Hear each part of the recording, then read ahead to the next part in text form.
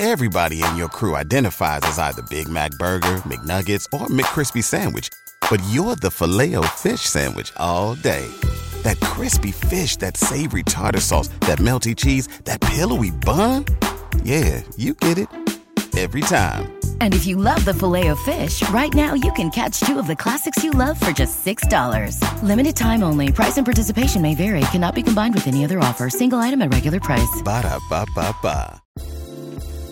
Hello, everyone. Before we start, I have some exciting news. First, I want to say a huge thank you to Ryan Okonski, who has done an amazing job as our social media manager here at ACRAC for the past year.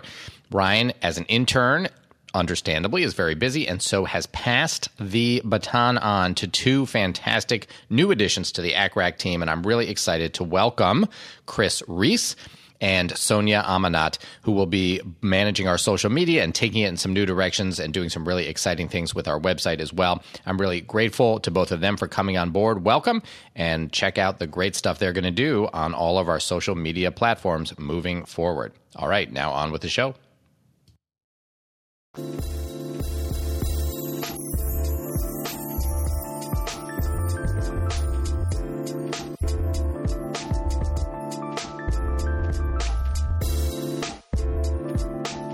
Hello, and welcome back to ACRAC. I'm Jed Wolpaw, and you got it. We're back with another keyword episode with the one and only Dr. Jillian Isaac. We are going today to talk about post-op nausea and vomiting in two parts, the basic exam and the advanced exam, since it'll appear on both. I want to remind listeners that if you're looking for CME credit, ACRAC now offers CME through CMEify, so you can check that out by clicking on the link on each of the show notes for each episode. All right. We're here with Dr. Jillian Isaac. Jillian, thanks for coming back on the show. You have to pay for the CME credit, or if you just listen, you get it? You have to do a short reflection on the episode that you listen to and then pay a small fee. Comes out actually to a lot less than like going to a CME conference. Right, yeah. Yeah, but it is not totally free. I feel like they've made it a lot easier to get CME credits as time goes by. Totally. Okay. So as Dr. Wolpaw said, this is post-op nausea and vomiting for the basic and advanced exam. It's kind of mismatched together because it's really hard to parse out. But as you guys know, about 30 to 40% of the advanced exam is actually basic. So you're going to relive this again. So if you want to know what the ABA says you need to know, if you go to the outline content for the basic, it's on page 13. It's actually under PACU, and it's nausea and vomiting, and then physiology, etiology, risk factors, preventative strategies. And then it's really the pharmacology. So the use of antacids, histamine blockers, Reglan, transdermal scopolamine, droperidol, serotonin antagonists like Zofran, proton pump inhibitors, dexamethasone, multimodal therapy, and then interesting acupressure and acupuncture. We actually have a physician. She's Rosie. Has she left? She left Hopkins. Yeah. She left. She was with us for many years, but she did fellowship in alternative medicine. And I have a really good friend who has just suffered. She had breast cancer, so she's had so many surgeries, and she really suffered with terrible post-op nausea and vomiting. And Rosie did acupuncture on her, and it was amazing. It worked. But I don't think they're testing it. The point of that is to say, while it's on the outline, I've yet to see a test question about acupuncture. So if you go to the Open Anesthesia website, which is free, you can type in keywords and it will tell you how many times it's been tested. So it gives you an idea of kind of what's high yield of these topics. So that's how I know, quote unquote, know when these were last tested. I'm not making it up. I go to Open Anesthesia. So what they're testing is treatment of post-op nausea and vomiting. That was tested in 2012, 14, 15, 18, 20. So super common question. They like to ask a lot about Reglan, which I know. So on these tests, they really try hard to use the generic. So it's metoclopramide. I just hate saying that. Reglan's so much easier, but you need to know that it is metoclopramide, and usually they'll use the generic. Sometimes they'll put the trade name in parentheses, but it's really important when you're studying for these tests to know both. So they like asking about Reglan, the pharmacological effects, gastric effects, side effects, and that's been tested in 09, 12, 15, and 2019. Ambulatory surgery and post-op nausea and vomiting, obviously like prevention and treatment, 16, 17, and 21. I think that's a bit of a hot topic because as more and more surgeries go ambulatory, one of the key things is getting patients out of the PACU, PACU stays. So really trying to minimize nausea and vomiting is a huge criteria in PACU stays for ambulatory surgery centers. And then pediatrics and the difference between kids and adults when it comes to post-op nausea and vomiting. That was tested in 09, 2012, 16, and 19. And then risk reduction. So basically prophylaxis and TIVA, what we can do to prevent it. That was last tested in 2017. And then the effect of inhalational anesthetics on post-op nausea and vomiting. That was tested in 2017 and 2019. Side effects of ondansetron, which is Zofran, that was tested in 2013. H2 blockers tested in 2010 and 2013. Anticholinergic side effects. So basically scopolamine and management of post-op nausea and vomiting, especially in patients with glaucoma. That was actually very recently tested in 2019, 2020, and then risk factors in 2015. So I remember when I started residency and just all this talk about post-op nausea and vomiting, and I thought, A, it's the most boring subject alive, and B, like, why do I care? But it turns out post-op nausea and vomiting is the leading cause of unanticipated hospital admissions after anesthesia and surgery. And among high-risk patients, the incidence can actually be as high as 80%. So it's one thing that we can really do as anesthesiologists to make people's PACU stays much more enjoyable and get them out of the hospital quicker. So it is a really important topic, although maybe not the most riveting one. So the first key point is that risk factors for post-op nausea and vomiting include female gender, non-smokers, a history of post-op nausea and vomiting or motion sickness, and use of post-operative opioid medications. Volatile anesthetics increase the risk of post-op nausea and vomiting, as do certain types of surgeries, so like breast, abdominal, in kids, strabismus surgery, GYN procedures, laparoscopic procedures, ENT surgeries, and then the longer the surgery takes, the increase the risk you have for it. So these are some of the questions regarding that first key point. All of the following surgeries are associated with an increased risk of postoperative nausea and vomiting, except A, shoulder help me out, Jen, arthroscopy, there we go. B, laparoscopic surgery, C, strabismus repair, D, tympanoplasty. Yeah. And so as you mentioned, laparoscopic surgery is a risk for this. Strabismus surgery definitely is. And then ENT surgeries like tympanoplasty. So B, C, and D are all risk for this. Shoulder arthroscopy should not be, just in general. And also because you can actually do this with just regional, that's even more of a reason to think that you wouldn't, but that is not a risk factor. So the answer here is going to be A. And that's a big upside of regional. When I was at Columbia for residency, we did a lot of regional, which is like propofol. A lot of our GYN cases, our cysto cases, a lot of our breast cases we did with local and heavy sedation. And most of our orthopedic cases were with regional. And that's nice because it does significantly decrease that post-op nausea and vomiting.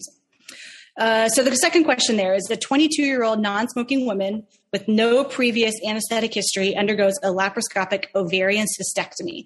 Her risk of postoperative nausea and vomiting is most closely approximated by A, 5%, B, 10%, C, 20%, D, 40%. Yeah. So what I remember here is that you have to remember the risk factors, and you listed them up front, Jillian. So non-smoking is a risk factor. Being a woman is a risk factor. She doesn't have previous anesthetic history, and they don't say anything about motion sickness, so we don't know about that one. And then, the surgery itself is here, it's a laparoscopic surgery. But if we just think about the patient-specific risk factors, so non-smoking and a woman, the way to think about that is that she's got 2. So that takes her from a baseline, if you had 0 of about 10%, up to 1 giving you 20, and then 2 giving you a 40% chance. So she should have about a 40% chance, which is going to be answer choice D. And you might think, well, but doesn't it add to it that she's having laparoscopic surgery? But not the choices here don't go above 40%. So exactly. The only option here is to say D. And the truth is, like, if they gave the other option, I think they're trying to make it not so complicated because there's I don't know if you've looked it up recently, but there is like a stratification for the risk of post-op nausea and vomiting. And you're looking at up to 4 parameters, and that equates to 10, 20, 40, 60, and 80%.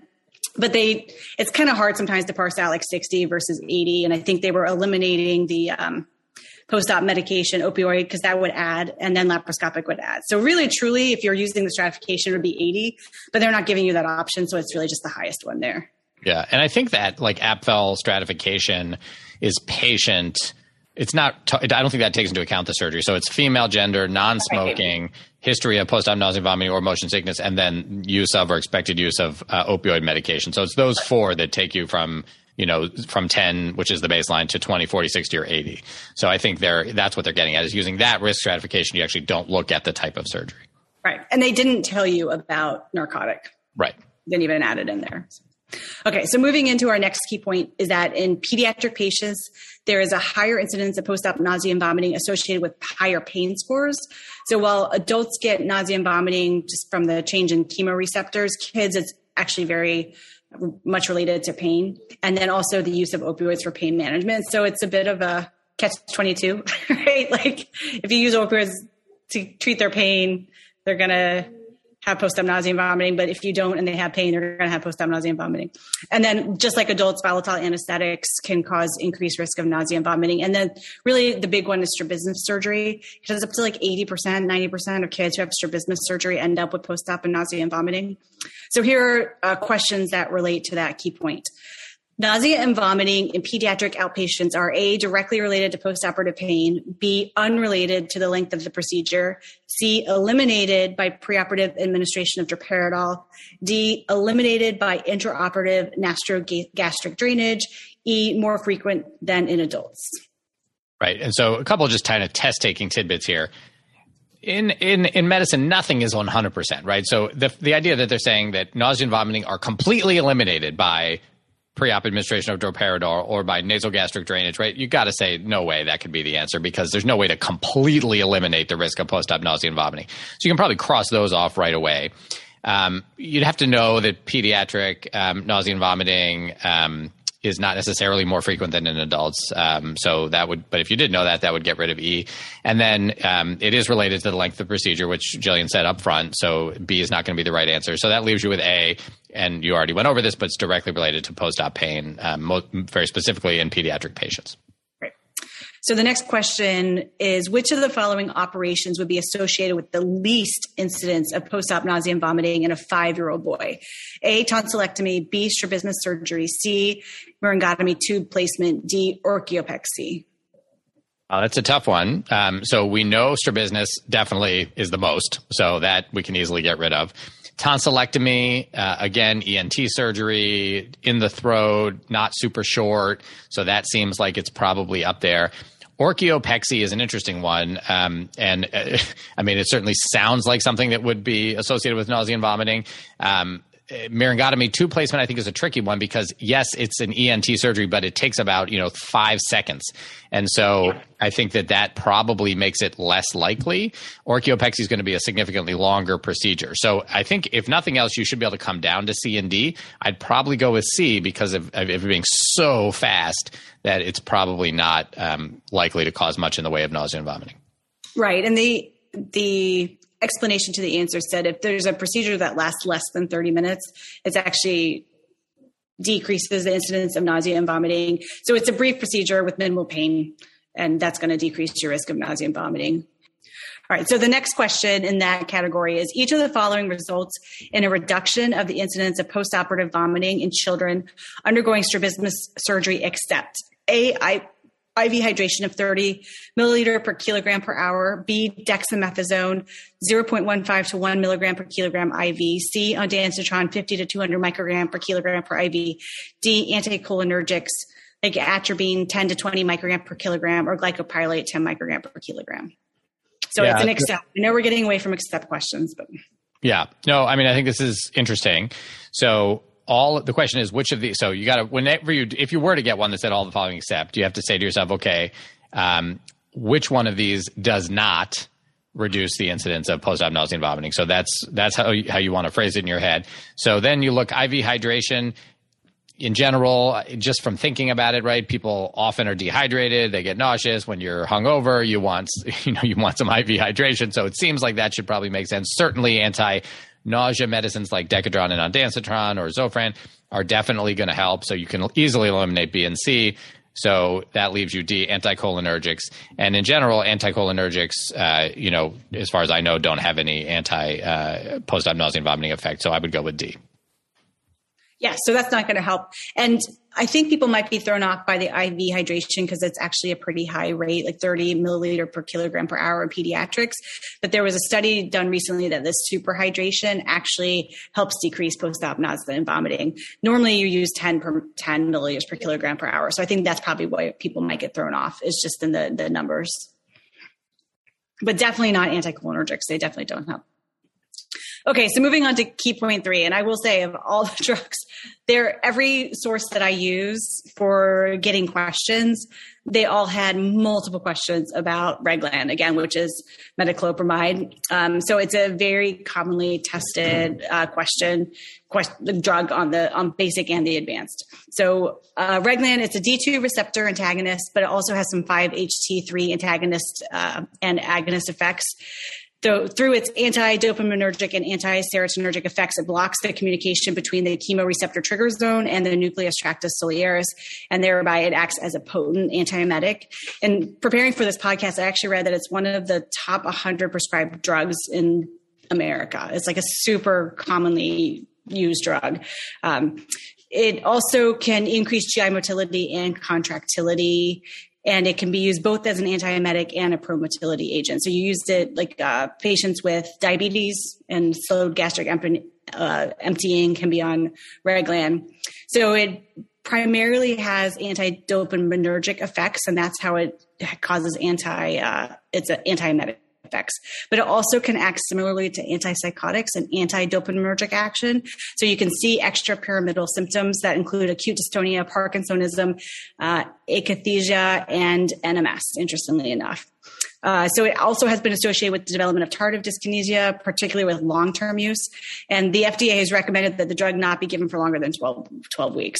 It can also prolong QT. I know most people associate droperidol with prolonged QT, but it is one of the drugs that can do that. So it's important if people are on multiple antiemetics and multiple drugs, like methadone is one that can prolong QT. You got to be a little careful in giving it. All right. So these lead to key point 3 questions. Question 1. Metoclopramide acts to A, block dopamine receptors, B, decrease gastric acid production, C, decrease lower esophageal sphincter tone, D, delay gastric emptying, E, facilitate central cholinergic stimulation. Right. So hopefully this is a very basic part of knowing what metoclopramide does. You know it's a dopamine blocker, so you should know that the answer here is A. It clearly doesn't delay gastric emptying. That would it's in fact does the opposite. It facilitates gastric emptying, and to do that, that's how it's going to empty your stomach and maybe reduce your risk of nausea. So those are the key points I think to know here. Right. So it acts to block dopamine receptors. The next question, a patient with Parkinson's disease undergoes a general anesthetic. Your plan to treat his nausea and vomiting would include all of the following except dexamethasone is A, B, scopolamine patch, C, metoclopramide, D, ondansetron. All right. So what they're getting at here is that you don't want to block dopamine receptors in a patient with Parkinson's. So Decadron, totally fine and safe. Ondansetron, again, is a 5-HT2 receptor, serotonin receptor blocker. So again, fine. Scopolamine is an anticholinergic. You have to be careful in Parkinson's disease with those, but certainly it's a patch. It's not quite as systemic, and metoclopramide is going to be much worse. So if you have to choose, you're going to choose metoclopramide, which is the thing you would not give. So a patient has tonic movements of the head and neck, nystagmus, and slurred speech after receiving metoclopramide for nausea after nitrous oxide opioid anesthesia. The most appropriate pharmacological treatment is A, diphenhydramine, B, midazolam, C, naloxone, D, phenytoin, E, physostigmine.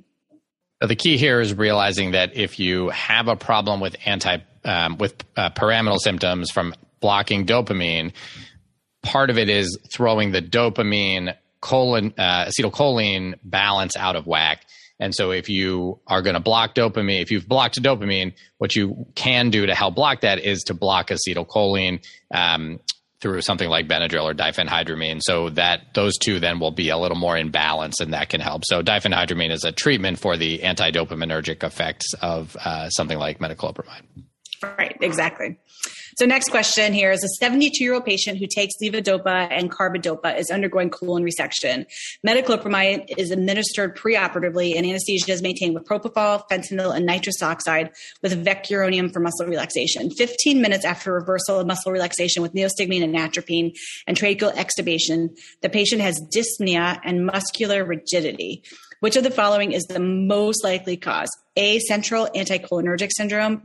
B, fentanyl-induced rigidity. C, inhibition of methionine synthetase by nitrous oxide. D, metoclopramide-induced dopamine antagonism. E, peripheral conversion of levodopa to dopamine. Yeah, so a few things. They're making sure to tell you they reversed with neostigmine and atropine, which does mean atropine does cross the blood-brain barrier, so you could have central anticholinergic syndrome from the atropine.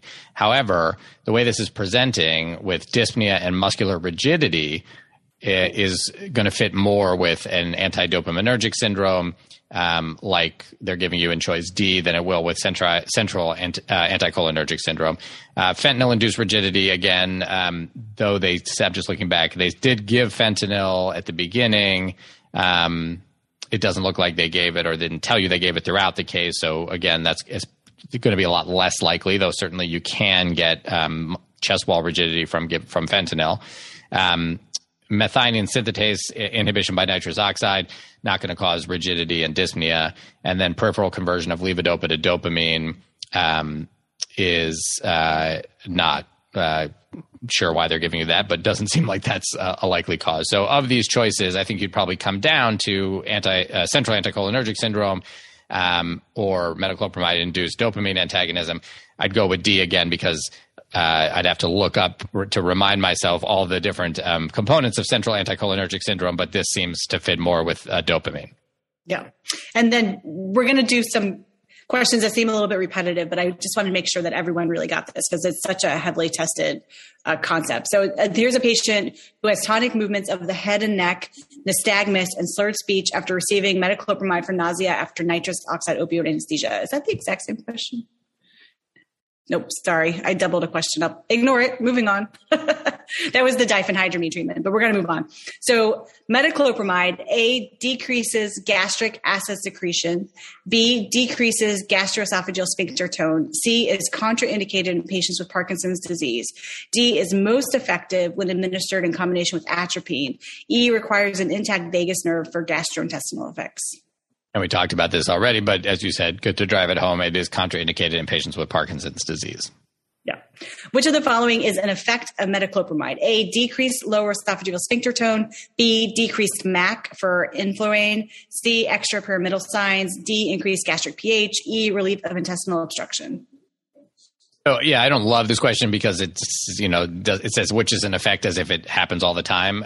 But it's certainly metoclopramide. I've never seen it, right? We talk about this all the time and I've actually never seen it. So you're right. Yeah. So the answer is extrapyramidal signs. So it can cause extrapyramidal signs. It certainly does not usually cause them. But of these other things, so it's not going to cause decreased lower esophageal sphincter tone. It's not going to decrease MAC. It's not going to increase your gastric pH.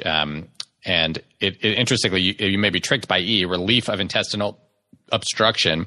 That's actually key. If you have a mechanical obstruction in the intestines, you don't want to give metoclopramide because it's not going to relieve the obstruction. It's going to cause your stomach to empty, and it's going to cause your body to try to push against that obstruction. So you can actually cause increased pressure upstream from the obstruction and cause damage or even an intestinal rupture. So you don't want to give pro-motility agents in the setting of a mechanical obstruction. So that's actually, we got to be very careful with that one. So a 65-year-old man has nausea and vomiting in the PACU, needing antiemetic therapy. He develops involuntary facial movements, difficulty swallowing, and torticollis. Which of the following drugs is most likely to be the cause of these symptoms? A, promethazine, which is Phenergan. B, diphenhydramine, which is Benadryl. C, metoclopramide, which is Reglan. Or D, a drug that I don't really know, but I'm going to guess, granisetron, which is called How do you say it? Yeah, I'm not sure. I'd say granisetron as well. It's similar to ondansetron, right? It's like a newer version of Zofran. So again, what they're getting at here is he's having pyramidal symptoms, and what is likely to cause that is anti-dopaminergic, and so Reglan is the most likely one here. Interestingly, promethazine can do it too, so it's not the best set of answer choices. Diphenhydramine, again, as we said earlier, would be a treatment for it, so that clearly you can get rid of B, and Zofran and its analogs does not cause it. You can get rid of D. So you really would come down to A and C here. Probably what they're getting at is that metoclopramide is a little more direct antidopaminergic, or a little stronger of an antidopaminergic than promethazine, but they both can do it. So again, I would say, these questions get screened obviously before going on a real test. I think they'd probably change that A to something else. Yeah, and a lot of my sources are old IT questions that have been released, so they are a little bit older, or they've been screened out. Yeah. Stay with us. We'll be right back with another question in just a sec. All right, we're back with another question for this keyword episode. All right, so severe nausea and vomiting in the PACU is most effectively treated with a drug that acts as an antagonist of which of the following receptors? A, alpha adrenergic, B, beta adrenergic, C, dopamine, D, GABA, E, glutamate. Yeah, so the answer here is clearly going to be dopamine. They did not give you serotonin, right? Otherwise, that would have been tricky, because then you'd be thinking about things like Zofran. But since they did not give you that as a choice, and all you have here are other things that really aren't going to have any effect on post-op nausea and vomiting, so what you're left with is dopamine. Now, I will say that there's some newer literature suggesting that Versed can actually be a fairly effective antiemetic, and so that acts through the GABA system. So in that sense, this may have been before that really came out, because there was a meta-analysis that showed that not just a few years ago, and I'm guessing this question predates that. So I would think you wouldn't have GABA as a choice on this question these days, but certainly dopamine is an effective answer here. So the last question in the Reglan series, which of the following premedicant drug combinations is most effective in preventing passive regurgitation during anesthesia? A, cimetidine and glycopyrrolate, B, metoclopramide and atropine, C, metoclopramide and ranitidine, D, metoclopramide, atropine, and ranitidine, E, metoclopramide and sodium bicitrate. Interesting. So right? Certainly, what's that? I said, right. Yeah, it's not, yeah. I didn't get it right when I did this one in my head. Yeah. So preventing passive regurgitation. So what they're getting at here is emptying the stomach. What's going to help empty the stomach the most? So cimetidine and glycopyrrolate, not necessarily pro-motility. Metoclopramide, we know is. Atropine is going to be an anticholinergic, and we know that the cholinergic system is what is responsible for gastric motility. It's why things like neostigmine can cause diarrhea. So anything that's blocking it, like glycopyrrolate or atropine, is going to fight against stomach emptying. So that's another reason why A is not right. B, including atropine, is not right. Metoclopramide and ranitidine. So ranitidine is going to decrease the acidity of the stomach, but not going to do much for gastric emptying, but we know metoclopramide will. So that's a good choice, because nothing's stopping gastric emptying. Choice D includes atropine, which we said will prevent gastric emptying. And then choice E, metoclopramide and sodium bicitrate. I would say, not, as far as I know, ranitidine doesn't help gastric emptying, but maybe it does have some effect that I'm not familiar with. So it's really down. Sodium bicitrate, while it will decrease the pH like ranitidine does, it's extra volume, right? It's like a 30 ml drink, right, so it adds that volume in. So maybe that's the answer. So you're definitely between C and E, right? Metoclopramide and ranitidine is C. Metoclopramide and sodium bicitrate is E. I think those are very similar. Maybe you're right. The reason they're saying C over E is because ranitidine doesn't add as much volume. Add the volume, and that was the explanation: is that the ranitidine will be the H2 blocker, but it won't increase volume. Okay. Okay, so moving on, I think we're good with metoclopramide. So moving on is key point 4, which is scopolamine. So scopolamine is used to manage and treat postoperative nausea and vomiting and motion sickness. It's an anticholinergic. So the vomiting center of the brain is located in the medulla oblongata and contains a high amount of M1 muscarinic acetylcholine. H1 histamine, NK1, and 5-HT3 serotonin receptors. So any agent that antagonizes those receptors will have antiemetic properties. So scopolamine exerts its action by primarily affecting the M1 receptor. The most commonly reported side effects of scopolamine patch are blurred vision, dilated pupils, and dry mouth. The FDA currently lists 2 contraindications for scopolamine. One is allergy to belladonna alkaloids, and the other is angle closure glaucoma. And that's the big one that you see, is they want you to know not to use scopolamine with people with angle closure glaucoma. So here are some questions regarding scopolamine. During pulmonary artery catheterization, a 65-year-old man receives morphine 6 milligrams and scopolamine 0.4 milligrams IV. The pulse oximeter indicates desaturation, which quickly resolves with stimulation. When the drapes are removed, he has unilateral eye pain, decreased visual acuity, and dilated and irregular pupils. The eye symptoms are most likely caused by A, retinal hemorrhage, B, morphine-induced oculogyric crisis, C, corneal abrasion, D, carotid artery embolization, E, angle closure glaucoma. Great. So they're getting an angle closure glaucoma, as you mentioned, being a really important contraindication to using scopolamine.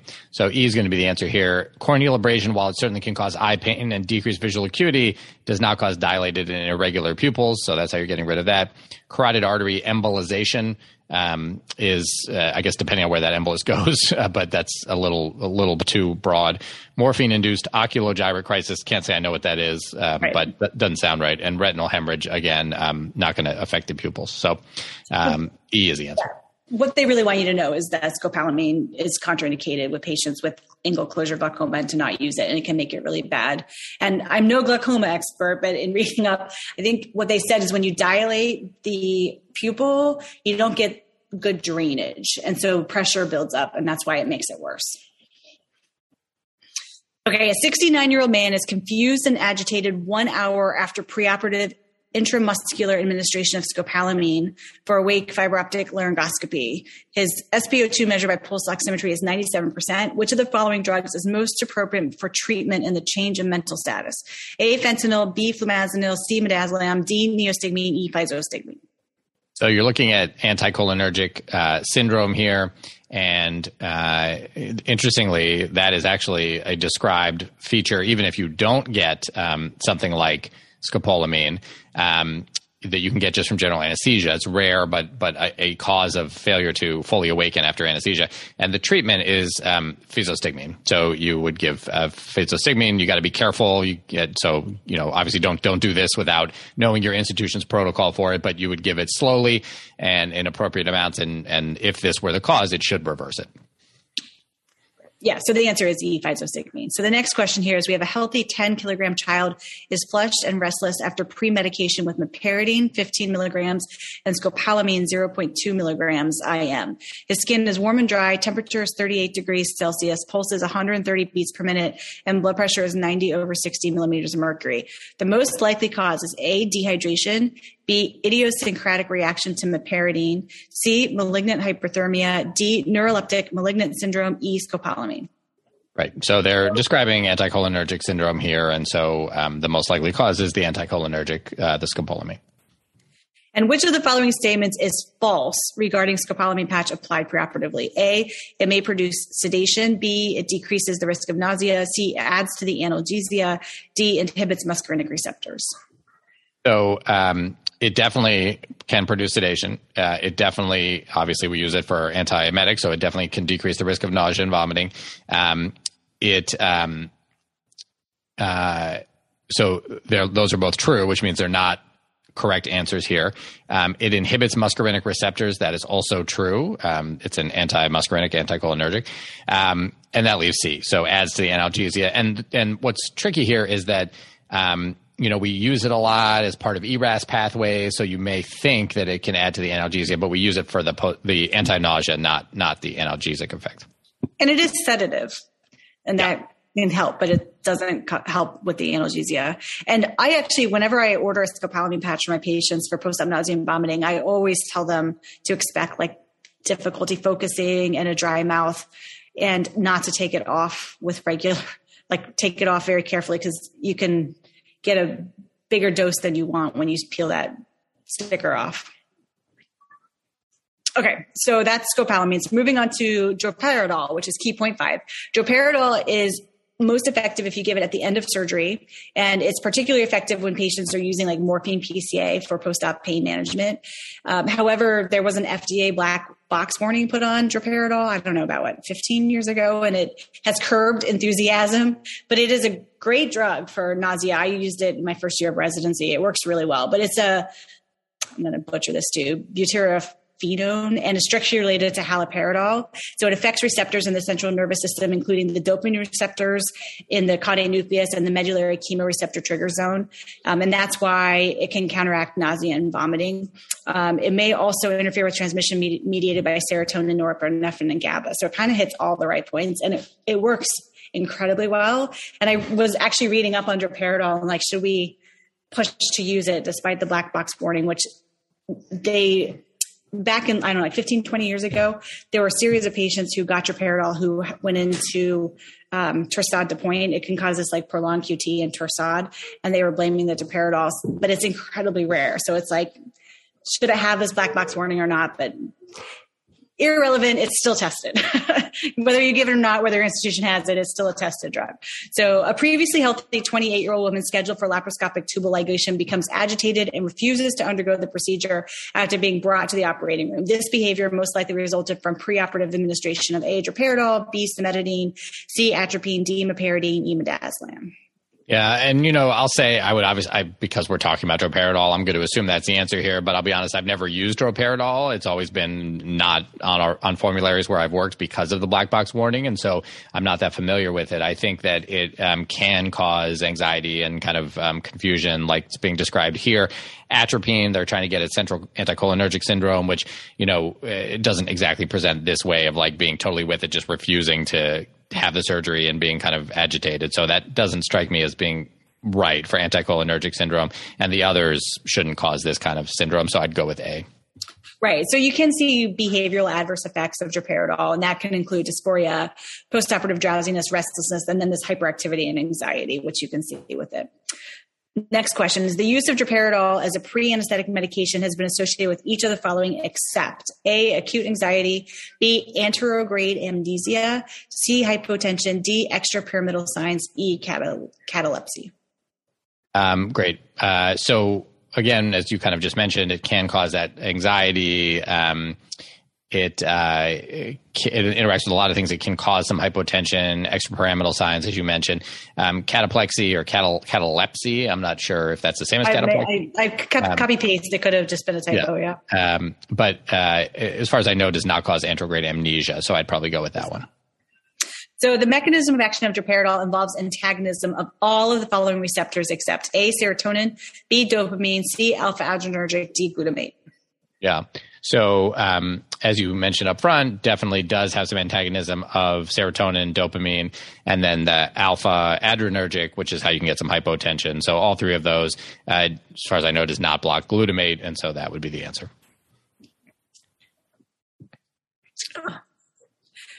So the next question here is the last one about droperidol. So it's a 24-year-old female patient with a preoperative QTC interval of 550 milliseconds is undergoing breast surgery under general anesthesia.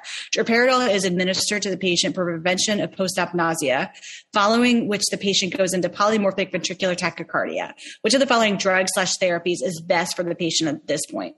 So A, amiodarone, B, lidocaine, C, pacing, D, diltiazem. Okay, so they're saying the patient here is going into Torsades because of the droperidol, who already had a long QTC. So what would be ideal here would be magnesium. They're not giving you that as an option. And so it's a little tough. Obviously, the first thing you would do in polymorphic VTAC is start CPR and prepare to shock, but neither of those are here. So they're just looking at drugs.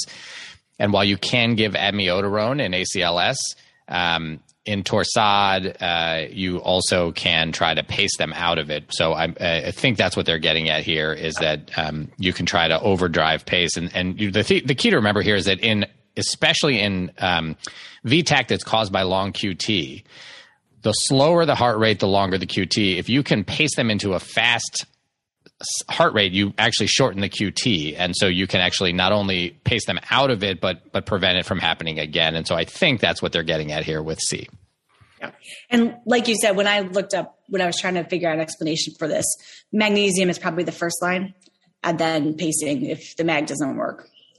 All right. So the next key point is that almost all antiemetics can prolong the QT interval. So here's a question regarding that. So there's a 22-year-old college athlete with a history of prolonged QT syndrome presents for an inguinal hernia repair. Which of the following agents would be least likely to further lengthen the QT interval? A, ondansetron, B, metoclopramide, C, succinylcholine, D, propofol. Yeah. So good point to know is that all antiemetics except steroids will lengthen the QT. So you can give Decadron, that's safe, but ondansetron and metoclopramide will both do it. Propofol does not, so propofol is clearly safe. Succinylcholine, I actually don't usually think about prolonging the QT, but I think maybe it can, and so I would go with propofol here. So the next key point is actually there are other commonly used antiemetics that include cimetidine, promethazine, and ondansetron. So they're just some kind of hodgepodge questions regarding those drugs. So long-term use of cimetidine is associated with A, delayed emergence after thiopental induction, B, increased hypotension after morphine, C, increased risk for isoflurane-induced nephrotoxicity, D, prolonged action of succinylcholine, E, prolonged sedation with diazepam. Interesting. Not sure I would know this at all. So I'm seeing here that the answer is going to be E, prolonged sedation with diazepam, but this is something I think you either know or you don't. I would not have gotten this one right. Yeah. So the mnemonic I remember from medical school was CAGE, C-A-G-E, and those are 4 drugs that inhibit the P450 system. So cimetidine is one of those. And it's probably the most common test question about cimetidine is that it's a P450 inhibitor. Diazepam needs P450 to be metabolized. So if you are on something that inhibits P450, especially long-term, diazepam will act longer. And that is really, truly the most common question that I've seen about cimetidine out there.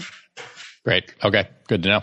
All right. So just a few more questions to wrap up. A 30-year-old woman who underwent a knee arthroscopy has post-op nausea and vomiting in the post-anesthesia care unit. Per report, she received ondansetron 4 milligrams IV 30 minutes prior to the conclusion of her procedure. Which of the following treatments is most appropriate for managing her post-op nausea and vomiting in the PACU? A, scopolamine patch, B, dexamethasone, C, ondansetron, D, promethazine. Yeah, so they're telling you she already got ondansetron or Zofran, so they're trying to push you away from Zofran. That said, in reality, we often give 8, and if she only got 4, you certainly could give another 4. But they're trying to say, okay, she already got this. It seems like it didn't work. So what are you going to give? Scopolamine patch takes too long. If you put it on, it's not going to have any immediate effect. Also, Decadron is best when given well in advance, and so that leaves you with D-promethazine. Yeah. And that's really what they're getting at is the timing of these things, that scopolamine and Decadron should be given earlier in the case. And she just got Zofran. So it's probably time to move on to the next drug. All right. So there's the next question is promethazine primarily inhibits which of the following receptors? A, serotonin, B, dopamine, C, muscarinic, D, acetylcholine. Yeah, so primarily dopamine, which, again, when we go back to that other question that had us wondering on the dopamine, metoclopramide versus promethazine, that's why it was a little hard to answer that question. So promethazine is an antidopaminergic too. Okay, so ondansetron causes its antiemetic effect by acting as an A, agonist at 5-HT2 receptors, B, antagonist at 5-HT2 receptors, C, agonist at 5-HT3 receptors, D, antagonist at 5-HT3 receptors. Yeah, these are always hard. You know, I was on rounds the other day in the ICU, and I was saying to my team that Precedex, which is dexmedetomidine, is an alpha-2 receptor blocker, alpha-2 receptor agonist. And then I checked myself for a minute, and I had to think through the actual mechanism to think, wait, is it an agonist or an antagonist? So, you know, it is an agonist. Precedex is or dexmedetomidine is an alpha-2 receptor agonist. But easy to confuse those, so you just have to kind of memorize these. But ondansetron is an antagonist of the 5-HT3 receptor, so D is the right answer here. I think what's fussy about this is it's not enough to know that it's 5-HT. They want you to know 3 and not 2. Yeah, right. That is. I've seen this question floating around, so better to know it than not. All right, so the last question is: the 49-year-old patient is undergoing a for tumor resection. Intraoperatively, the patient received drugs including thiopental, vecuronium, isoflurane, and fentanyl. The patient is brought to the PACU with a heart rate of 58, a blood pressure of 196/96, and oxygen saturation of 98%. A few moments later, the patient has 2 episodes of vomiting. You would then A, give ondansetron, B, give metoclopramide, C, give fentanyl, D, call the neurosurgeon. Well, which of these things is not like the other, right? So they've given you 2 antiemetics. They're giving you a pain medicine, and then they're saying call the neurosurgeon. And so, anytime you see a question like this, you want to think, why did they throw call the neurosurgeon in there? That is enough different that I really need to think hard about it. And sure enough, if you think about someone having just had a craniotomy, if all of a sudden they start vomiting, even if it might just be post-op nausea and vomiting, you can't take that risk that it isn't increased intracranial pressure. And so you need to call the neurosurgeon. Exactly. So that is it for basic and advanced questions for post-op nausea and vomiting. Like I said, I think really the high yield is going to be pharmacology, knowing how the drugs act and interact and the side effects, and particularly Reglan. That's probably the number 1 tested drug, but they definitely test the other ones. Awesome. Jillian, thank you so much. Let's turn to the portion of our show where we make random recommendations. What do you have to share with us today? So, my kids are out of school, and when we had neighbors move out a couple years back, and they had gifted us a spike ball set, which we had never tried. And we were having some friends over this weekend. And I was like, let's pull out the spike ball. Oh my gosh, it is so fun. It's not very expensive. It's like this net. It kind of looks like a small trampoline, like what was really popular in like the 80s to do like individual like exercise on. It's, I don't know, maybe 2 or 3 feet across, and has this tight net, and you have this ball, and it's basically like volleyball, but instead of going over the net, you have to smack it down onto the net, and you can play in teams of 2. And it's so much fun because like even younger kids can play it. Like volleyball for me can be very frustrating because the ball, it's hard and it hurts, and you got to get it over the net, and it's hard for young players. But spike ball, we've played for hours. It was so much fun. Totally. It's my new thing. Love it. We love spike ball. It is fantastic. And it's really easy to set up and play. It's great on the beach. It's great in a yard. You can really play anywhere. I wouldn't play on a blacktop only because if you end up sliding or diving for the ball, you're going to really get hurt. But it is a ton of fun. I will come along a similar vein here and recommend, and I feel like I'm definitely late to the party, but I'm just going to recommend if anyone hasn't checked out pickleball, it's a ton of fun. It's a lot like tennis, but instead of playing with a tennis racket, you play with what is essentially a ping pong paddle. And then instead of using a tennis ball, you use a large wiffle ball, like a softball sized wiffle ball. And what this does is it makes it a slower game. The ball doesn't move as fast. And so you don't have to be that good. And you can kind of pick it up and start playing really without any practice. You can just play as long as you can kind of hit a ball like you would a ping pong ball. Just, you don't have to be that good. You can have fun playing. Unlike tennis, which I feel like you really have to like work for a while to be able to be decent enough at tennis to have fun playing. Pickleball, you can kind of pick up and play, and it's a ton of fun. You can play singles or doubles. It's on a court. Usually it's a tennis court that then has smaller lines drawn within the tennis court lines to indicate the pickleball lines. And it's a ton of fun. So check it out if you haven't done that.